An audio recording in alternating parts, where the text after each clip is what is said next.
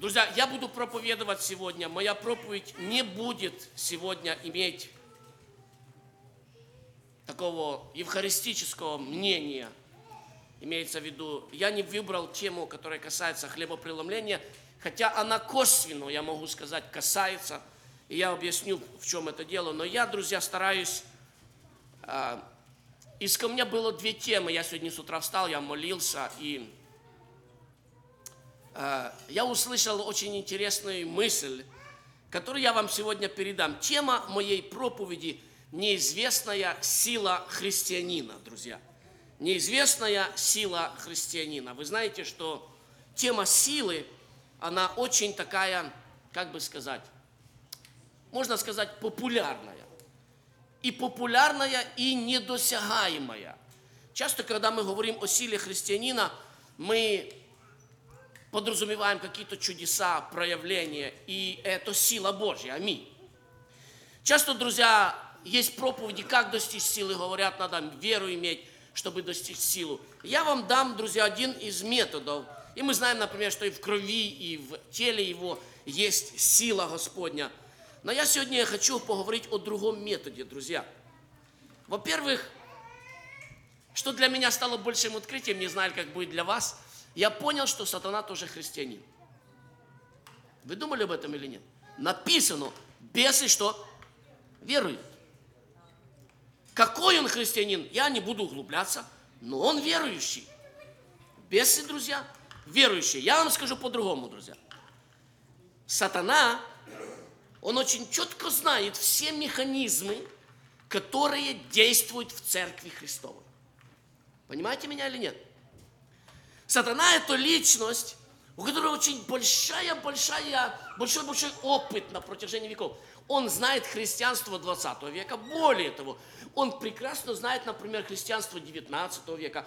Он прекрасно знает христианство, например, времен пробуждения.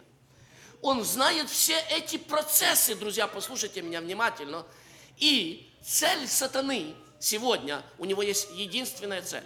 Это удержать христианина. Я не говорю церковь, послушайте меня внимательно. Я говорю лично одного христианина. Цель его удержать этого христианина от источников Божьей силы. Поняли меня? Цель сатаны сегодня удержать тебя, потому что, знаете, друзья, помазание вот этой силы, благодати, я заметил, оно заразное, если так можно сказать.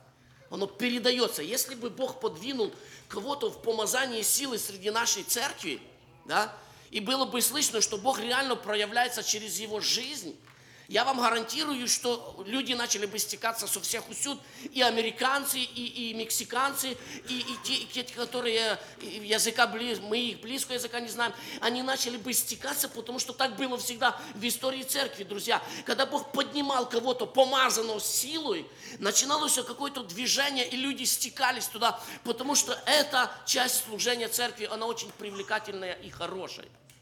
И проблема в том, друзья, что нам надо признать сегодня, что сатана преуспел, и большинство из нас, я не скажу изолированы, но это помните, если кто-то из братьев помнит, когда-то было такое откровение, что стоят данные краны в нашей церкви, краны, и на них стоят такие ограничители на кранах. Помните, братья?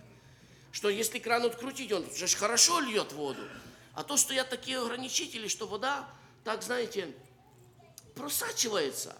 Не то, что нету совсем, просачивается, но она просачивается не в той мере. Вот так сегодня служение церкви, друзья. И я начал задумываться над этим, и я, друзья, пришел к одному очень интересному выводу. Я читаю книгу Даниила, я постараюсь не затягивать, у нас программа сегодня есть, Павлик, да? Есть программа, хорошо, я постараюсь чуток сократить, но я передам одну основную мысль, друзья. Это книга Даниила, 6 глава, смотрите, я читаю 2 стиха, чтобы быть кратким. Даниил же, узнав, что подписан такой указ, пошел в дом свой, окна же в горнице его были открыты против Иерусалима, и он 3 раза в день преклонял колено и молился своему Богу и славословил его, как это делал он и прежде того. И я читаю еще один стих. 2 стиха. Тогда подошел к рву, Дарий подошел к рву и жалобным голосом Обратите внимание на это. И жалобным голосом крикнул Даниила и сказал царь Даниилу: Даниил, раб Бога живого, Бог твой, которому ты неизменно служишь, мог ли спасти тебя от львов? Задает вопрос. Тогда Даниил сказал царю, целую ночь просидел там во рву, сказал царю: царь, вовеки живи, Бог мой послал ангела своего, и он заградил пасть львам, и они не повредили мне, потому что я оказался пред ним, то есть пред Богом, чист, да и пред тобою, царь, я не сделал преступления. Друзья, я не буду читать всю историю, вы эту всю историю абсолютно знаете. Я хочу просто обратить ваше внимание на одну очень простую мысль. Она меня лично потрясла. Когда я понял эти вещи, мне стало просто страшно до некоторой степени. Друзья, я хочу показать вам, как была задействована вся государственная машина, как закрутились все колесики, и эта вся государственная машина, был издан указ. Вы понимаете, если перевести на наш язык, это буквально какой-то сенатор выходит и говорит: у меня есть предложение. И он подает это предложение, Конгресс начинает обсуждать. И в конечном итоге Конгресс это принимает, и президент это подписывает, и это стает законом для Америки. Вот то самое происходило там. И причина, почему закрутились эти все колесики, была одна личность, был один человек. И причина даже была не в человеке, а причина была в том, что этот человек делал какое-то дело, что постоянно. Он делал регулярно. Он просто регулярно вставал и молился. Он положил в своем сердце и сказал: я 3 раза в день буду делать это дело пред Богом. И делал. И когда увидел сатана, мы можем говорить, Писание вообще не дает нам никакого имени там, да? Там не написано, что какой-то там, не знаю, наместник или какой-то вельможа дал эту идею. Не дано его имя, ничего не написано.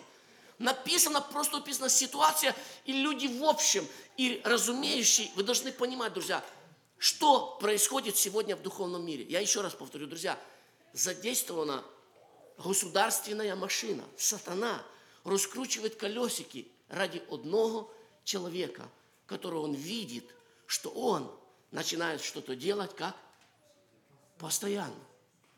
Понимаете меня? Друзья, сегодня почему у нас нету силы благодати Божьей? Почему мы не подходим к каким-то вещам? Знаете почему? Потому что мы служим Богу в большинстве своем как? Рывками. Так или нет? У нас пошел рывок, мы пережили благодать, пошел рывок, мы послужили, а после рывка у нас начинается такая долинка. И мы на рывке, друзья, готовы Богу сделать все. Мы говорим: Господи, я в то, я то. Потом, знаете, что интересно? Интересно, что в большинстве случаев даже не приходят проблемы. Хотя я хочу сегодня проповедовать и дать вам одну мысль, что если вы будете что-то делать пред Богом регулярно, у вас обязательно наступят проблемы. Обязательно.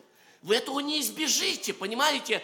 Потому что если он раскручивает механизм административной этой власти, то я вам даю гарантию, как только вы пожелаете делать регулярную молитву дома, у вас начнут появляться масса каких-то задач, у вас начнут появляться какие-то вопросы. Только вы решите ходить в собрание, каждое собрание не пропускать, у вас сразу появятся проблемы на работе, или босс добавит вам денег, или еще что-то. И это будет в вашей жизни, я вам гарантирую это.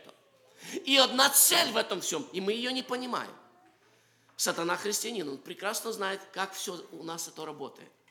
Он прекрасно знает, чем нас пленить, чем нас увлечь. Но мы никогда не просматриваем и не усматриваем и не понимаем конечной цели его работы. Мы воспринимаем это как суету, знаете. Ты дал обет Господу, я буду регулярно ходить в собрание. Бух, у тебя что-то случилось с работой. И ты хотел бы, я про себя первый проповедую, да? Может быть, кто-то из вас найдет себя в этом, да? Раз и что-то случилось с работой, и вся твоя работа, босс приходит и говорит: все, следующий месяц у нас будет вечерний проект. И на собрание ты не попадешь. И ты стоишь, и ты рассуждаешь буквально следующим образом. Ты думаешь: ну это же работа. Ну что, чем я виноват? ну, я сейчас месяцок поработаю вечером, да, а потом возвращусь назад на круги свои, и все будет в порядке. И мы не понимаем, друзья, что, идя на компромисс, мы лишаемся источника Божьей силы, который был уже готов открыться перед нами. Сатана будет задействовать все механизмы, друзья, только чтобы лишить тебя регулярного вообще. Это касается всех вещей. Поймите меня, друзья, я сейчас не проповедую только о молитве. Хотя про Даниила написано, что это была молитва. Он положил, я проповедую о всем, что касается Божьей благодати, Божьего служения. Я говорю о том, друзья, что если в служении назначено время собрания, если ты член церкви, ты должен быть на этом собрании. Разве что, что-то случилось. Знаете, самый лучший пример, как вам дать? Вот как вы ходите на работу, скажите? Понимаете, на работе мы хотели бы полицействовать, но мы не можем. Потому что там наш шкурный интерес, там денежка, там какие-то вещи такого характера. И если мы уже не идем на работу, то я уверен, наверняка вы серьезно больны, или у вас что-то такое из ряда вон выходящего. Тогда, когда касается дела церкви, друзья, мы начинаем лицедействовать. Или лицемерить, если вам это слово ближе. Мы начинаем говорить, что, как же, это же все-таки неправильно. Это же все-таки, кто позаботится за мои белые, а кто то сделает, кто то сделает. И, друзья, понимаете, моя проповедь, она очень опасная, потому что я не могу ни одному из вас дать совет и сказать, не иди на работу. Знаете, почему я не могу дать такого совета? Потому что вы завтра придете и скажете, я не вышел на работу, у меня нет денег, за что платить. Пышный, давай плати за меня. Да? И мне, как давшему совету, а если вы все вместе придете, то я за всех не заплачу. Поэтому мы, как пастыря, очень осторожны в таких советах. Более того, вы не заработаете, вы в церковь не принесете, мы рент не заплатим, дом горшечника сворачивайся, все. Да? Вот эти все вопросы, друзья, они И знаете, что интересно? Интересно, что вот этой ситуации никогда в жизни не произойдет. Никогда. Я в этом уверен. Я уверен, что никогда в жизни ты не останешься без копейки в своем доме. Даже если ты работать не будешь. Я верю, что церковь Дома Горшечника никогда в жизни не останется без дохода, необходимого, чтобы она существовала, покуда эта церковь Богу нужна. Она никогда не останется. Но у нас всегда присутствуют эти страхи. Знаете почему? Потому что первое, что делает лев, с которым вы будете, если вы встретитесь с львом, что первое, что сделает лев, как вы думаете? Как? Он начнет рычать на нас. Он начнет нас запугивать. Всякий человек, который рано или поздно преодолевает вот эти вопросы, он решает следовать за Господом, и он говорит, ложит в своем сердце, и говорит, Господи, я буду делать постоянно. Если вы не можете делать постоянно все, по крайней мере, начните делать постоянно что? Хотя бы что-то одно. Постоянно участвуйте в хлебопреломлении. Можно или нет? Можно? Нужно. Постоянно выберите что-то. Если не получается стать нам настоящим христианином за одно мгновение, наверняка не получится, то хотя бы давайте мы наметим сегодня, друзья, движение к Богу. Понимаете, есть написано в Слове Божьем так, написано, что некоторые люди много суетятся, но ничего не делают. И я думал, что это написано про физическое. Бывает такое, в физическом мире человек набрал работы. Знаете, что интересно, с каждым годом у нас доход в семью увеличивается. И с каждым годом мы год заканчиваем почти в ноль. То есть все, что я заработал, мы с женой заработали, мы раздаем. И я так себе посидел и подумал, в этом году вообще там такой доход, что уже мы заплатили таксу, уже нам возврата не было. И я так посидел и подумал, сколько времени страчено на работу, а физической прибыли я не почувствовал, что я стал богаче. Да? Я не стал ездить на лучших машинах, я не поменялся. У меня практически ничего не изменилось. У меня как было в прошлом, так и доход растет. Доход растет и расход растет. Но время мое служения у меня сокращается. И я пришел, и я начал рассуждать над этим, друзья. Много суетятся, ничего не делают. Но я думаю, друзья, это также написано о духовных наших делах, потому что сегодня я наблюдаю, знаете, на миссии едут, молитвы организовывают, церква организовывают, какие-то движения. И, поймите меня, я не против этого всего. Я за то, чтобы церкви организовывались. И все. Но конструктивного, отдачи конструктивного я не вижу. Вы поймите, посмотрите, друзья, на апостола Павла. Они молятся. Там их сколько? 100 человек, 200. Дух Святой говорит, отделите мне Варнаву, Павла, отделите, я их пошлю. Они идут, и там происходит, куда бы они ни зашли, там происходит отдача, друзья, там рождается Царство Божие на всяком месте. Там везде, я не против его миссии, я не против того, чтобы куда-то ехать. Я за, друзья. Но нам надо научиться ехать так, чтобы туда поехать, чтобы туда можно было послать одного человека, который делил Дух Святой. И он за один день сделает работу 1000 лет. Потому что так написано, у Бога 1000 лет, как один день. Мы можем 1000 лет делать, ничего не делать.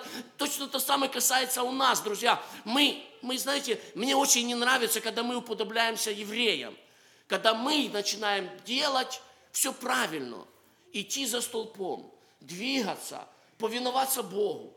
И все хорошо. И в конце 40 лет оказывается, что мы ходили как? По кругу. Понимаете, прожил свою жизнь, посмотрел назад и понял, что за всю свою христианскую жизнь, все, что я делал, я ходил по кругу, друзья.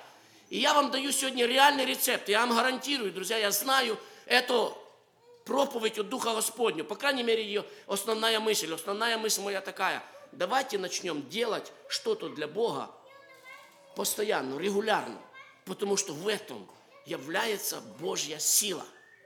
В этом открывается то, чего вы еще не знали. Я назвал свою проповедь «Неизвестная сила», и я вам гарантирую, друзья, что вы этой силы не знаете. И вы увидите, я знаю, потому что я практик. Я переживал на своей практической жизни. Когда я посвящал все, я решал, я начинал следовать за Господом. И потом, друзья, в моей жизни было точно, что в жизни Даниила я начинал встречаться с этими львами, друзья. Я попадал в это окружение этих львов. И я вам скажу честно, если вы не понимаете, что там было, и не думайте, что Даниил был такой, знаете, бесстрашный, и некоторые говорят, отшибленный, знаете. Только, извините, что я использую такое выражение на проповеди, но только люди без ума, они не боятся того, что пережил Даниил. Я более чем уверен, он был здравый человек, и он, когда шел в львиный ров, он весь от страха содрогался, он боялся. И это нормально, друзья. Нормально, когда ты стоишь перед диким зверем. Нападала на вас когда-либо собака? Такая, хотя бы с ротвейлера размером. Нападала? Или зверь какой-то, или медведь. Как вы? Себя комфортно чувствовали тогда? Нормально? Друзья, ров полный львов. Он боялся этих вещей. И Бог записал эту историю не для того, чтобы мы читали эту историю и говорили, вау, как классно, как круто. Я завтра тоже с львами буду сражаться. Но Бог записал эту историю для нас, христиан, чтобы мы понимали, что если ты будешь поступать в духовном мире так, как Даниил, если ты будешь регулярно что-то делать, если ты выберешь сегодня и положишь в своем сердце и скажешь, Господи, я хочу начать ходить на служение регулярно. Я выбираю одно служение, пятница, не знаю, среда, я выбираю это служение. Еще лучше начните ходить на все служения, сколько можете, друзья. И среда, и пятница, и вторник молитва, да. И тогда мы еще служение добавим. И будет, чтобы, вы поймите, сегодня на самом деле это правда. В воскресенье церковь полная. Я благодарю Бога, что в доме Вершечника немножко не так. У нас приблизительно пятница, среда немного хромает, окей, но пятница и воскресенье у нас приблизительно количество не сильно отличается, друзья. Я часто говорю пастырям всем, я говорю, посмотрите, сколько у вас людей на наименьшем из служений, на наименьшем, если говорить, например, про нас, у нас, наверное, какая молитва по вторникам. Посмотрите, сколько людей у вас вот на этом служении, это реально люди, с которыми можно работать духовно, с которыми Бог будет работать духовно. Люди, которые регулярно бывают на этих вот таких наименьших, таких самых скучных, таких, знаете, каких-то непонятных служениях. Я думаю, что оно к нам не относится, у нас вроде служение не скучное или скучное. Если скучное, придите, скажите, мы будем менять. Мы не будем, друзья, вводить развлечения, а благодать Духа Господнего, если действует, то служение не скучное. Да? Так вот, друзья, я возвращаюсь к своей мысли. Вы должны понимать то, что Господь сегодня вкладывает. Выберите для себя какую-то вещь. Если ты харист, ты обязан, я не говорю, что это какой-то подарок, ты обязан, друзья, это жертва твоей повинности. Если ты харист, ты обязан бывать на всех спевках хора, точка, все. Так как ты на работу выходишь, так ты должен ходить в этот хор, друзья. Если ты молитвенник, ты обязан на всех молитвенных быть.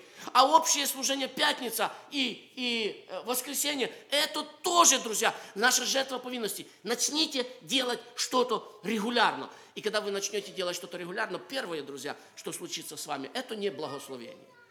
Первое, что случится с вами, это ров, наполненный львами. Я не хочу, друзья, забирать много времени, потому что у нас программа есть.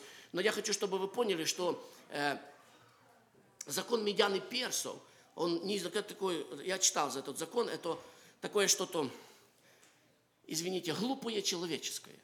Потому что в империи Медоперской считалось, что закон, который издал, как их парламент, или как его там назвать, и который запечатан перстнем царя, он никогда не отменяется. То есть пройдет даже 200-300 лет, этот закон действует. Точка. Все. Он постановлен, разве что закон, вот так как с Даниилом, он был дан, этот закон дал на определенное время. Но когда царь запечатывал своим перстнем закон, то не было человека в империи, абсолютно никого, кто бы этот закон имел право нарушить.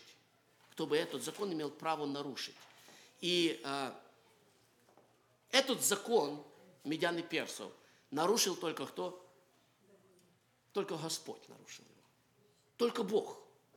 Потому что вторгнуться и что-то изменить со стороны человеческой было невозможно, друзья. Я не хочу, чтобы вы ждали момента в вашей жизни, когда Бог настолько закрутит гайки в вашей жизни, что вы попадете под действие закона медян и персов. Действие закона медян и персов — это тогда, когда уже на земле нету никого, ни одного человека нету на земле, который был бы способный тебе в твоей ситуации помочь. Это закон медян и персов. Это женщина, страдающая кровотечением, которая попала под закон медян и персов. И на земле не существовало ни одного человека, который бы мог ей помочь, дать ей лекарство, облегчить, дать совет, друзья. И Бог специально это делает с некоторыми христианами для того, чтобы мы научились, друзья, служить Ему в постоянстве. И когда мы попадаем, друзья, под действие вот этого рва, первое, что делает сатана, он открывает свою, он везде делает. Лев, я прочитал много мест Священного Писания, я не стал исследовать, как львы живут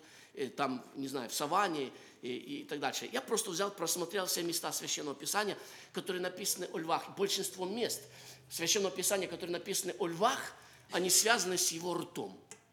Как неудивительно, да? Или с его пастью. И большинство мест Священного Писания, даже там, где, например, написано, что он разрывает, то я тоже подразумеваю, как лев разрывает.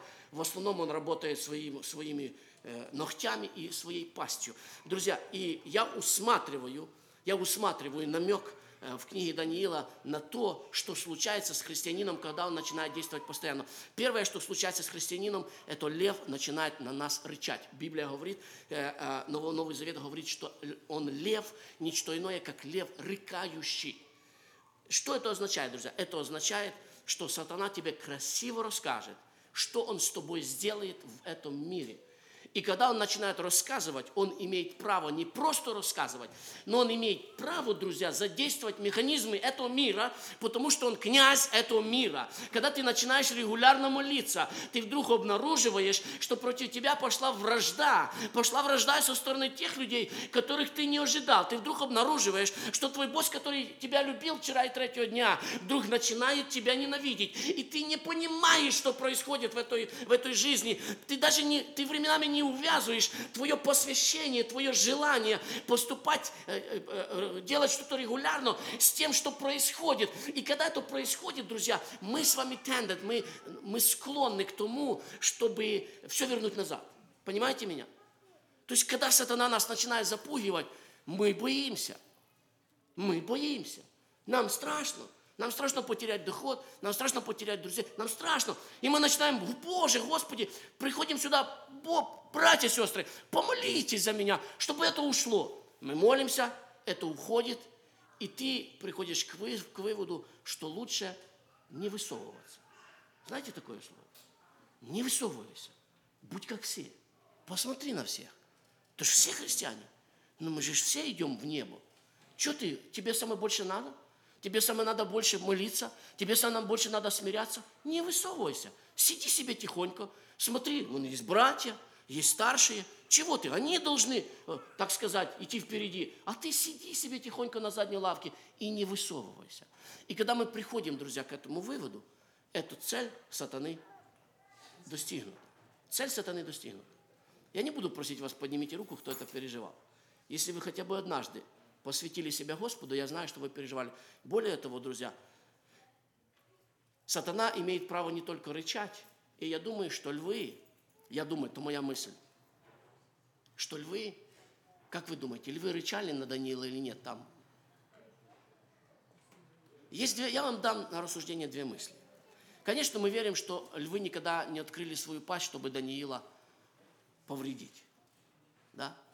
Но читая это место, я вам еще раз его прочитаю, смотрите. Бог мой послал ангела своего и заградил пасть львам, и они не повредили мне. Если вы почитаете в оригинале, слово «заградил» обозначает «закрыл». Я не хочу использовать, есть такое слово грубое, знаете, в английском языке. Но «закрыл» оно соответствует. То есть смысл такой, знаете, есть люди, которые говорят, и остановить их невозможно. И временами через них поток грязи идет, и тебе хочется не просто, вы поняли меня, да? Тебе хочется закрыть ему рот. Вот так с сатаной, друзья, понимаете? Я вам скажу свое мнение. Я думаю, что когда Даниил спустился в львиный рог, он спустился, может, вначале они рычали, может быть, я не допускаю. Но я знаю, друзья, что все время, когда был Даниил там, они тихонечко стояли. Я не знаю, что было там со львами, но пришел туда ангел, и все, что он сделал, он просто взял и закрыл ее. Понимаете? И когда он им закрыл, я верю, они не смогли туда, друзья, ни рычать, ничего, потому что пасть закрыта. Конечно, они к Даниилу, наверное, и как котята не ластились, я не думаю, что так было. Но, друзья, он был в самом, в самом центре ада, если так можно выразиться. В самом центре, и большинство людей, друзья, и они правильно думали. Большинство людей думают и говорят, вот там, среди львов, выжить невозможно. Сатана сегодня всех нас убеждает, что невозможно сделать то. Невозможно ходить регулярно на собрания. Невозможно то. Невозможно так выжить. Невозможно. А Писание говорит, что возможно. А Писание говорит, попробуйте. И вы видите, друзья, какие мы нежные пастыря. Извините, что я себя хвалю. Но мы не говорим вам, все делайте сразу. Я говорю вам, попробуйте сделать хотя бы что-то. Выберите себе что-то из церкви, чтобы вы, как вы думаете, я потяну это, да? Выберите, не знаю, начните жертвовать деньги. Регулярно. Выберите для себя сумму, не $1, да? Выберите себе, сделайте, вы понимаете, это должно быть посвящение. И начинайте это делать, друзья. И когда оно войдет у вас в систему, когда вы увидите, друзья, потому что моя мысль такая, это мое личное переживание.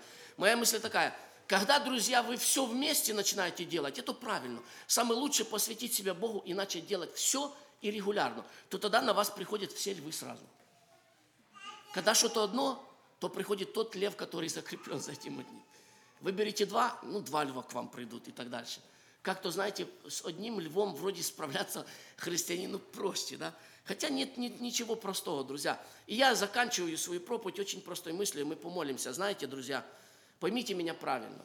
Давид был особенным человеком. Согласны со мной? Давид был особенный. Давид был человек, который умел, я верю, еще раз повторю, друзья, эту мысль, я не знаю, мы этого не знаем, не дано в Писании увидеть нам чувство Давида. Мы не знаем, друзья, боялся ли он, когда он шел на льва, боялся ли он, когда шел на медведя, боялся ли он, когда он шел на Голиафа, мы этого не знаем. Но, друзья, зная природу человеческую, я думаю, что Давид боялся. И особенность Давида была в том, на мой взгляд, что он умел со своими страхами что справиться. Поймите меня правильно, друзья, стоит весь израильский народ, масса людей, масса воинов помазанных, о которых Библия говорит, что они встречались в борьбе с некоторыми из этих филистимлян. Не знаю, было после или до того, потому что Писание не дает нам узнать. Но эти люди имеют военную закалку, они имеют военный опыт, они знают Бога Израилева, они слышали о чудесах. И стоят эта масса людей, друзья, и все они, все до одного, они испугались того, что говорил Голиаф. Открыл сатана свою пасть, начал рычать. И весь Израиль запуганный. И нашелся только один, который тоже боялся, но который сказал: Бог мой больше моих страхов. Бог мой больше того, что я боюсь. Друзья, вы думаете, мне не страшно вам проповедовать такую проповедь? Ведь завтра мне придется делать практически первые шаги, правда? Вы завтра же с меня скажете: Пышный, ты же проповедовал, да? Так где же ты исполняй? Но я не могу по-другому, потому что есть призвание проповедника, которое Бог требует от меня. И я исполняю это призвание, друзья, я буду делать. И мне страшно. Мне страшно. Я не знаю, как получится. Но, по крайней мере, я внутри себя говорю: Господи, мне страшно, но Ты мне что? Помоги. Но Ты мне вразуми. Но Ты дай мне какой-то знак. Я думаю, друзья, знаете, последняя мысль, и мы помолимся. Я думаю вот так, когда я был бы на месте Даниила, знаете, и когда бы меня эти стражники тащили туда, знаете, как я бы сделал? Это так, мое переживание. Я часто так делал. Я сказал бы: Господи, дай мне знак, что Ты со мной. Какой-нибудь, что-нибудь. Дай мне увидеть, я не знаю, 2 одинаковых камня возле дороги. И я буду точно знать, что Ты меня избавишь. Дай мне, Господи. И я вам скажу, если вы вот так подойдете к Господу, Он обязательно вам ответит. Поставьте это на веса. Скажите: Господи, я хотел, вот Пышный проповедовал, не знаю, он от Тебя проповедовал или сам придумал эту проповедь. Но если от Тебя, то дай мне какой-то знак. Я бы хотел начать с сегодняшнего дня что-то делать постоянно для Тебя. Друзья, не для нас, не для церкви. Часто говорят для церкви, друзья. Это все для Него. В конечном итоге что мы не делаем, мы делаем для нашего Спасителя. Начните это делать. Если вы смущаетесь, если вы боитесь этих львов, попросите для себя знамение. Скажите: Господи, сегодня день хлебопреломления. Я вот в своем сердце я осветился, очистился и хотел бы что-то изменить. Мне надоело ходить по этим кругам. Сколько можно? Я хочу молиться и видеть результат моих молитв. Я хочу поститься и видеть, как Ты отвечаешь на это все. Но мне страшно. Покажи мне какое-то знамение. И я верю, что Бог нам ответит. Вы можете сказать аминь? Давайте помолимся.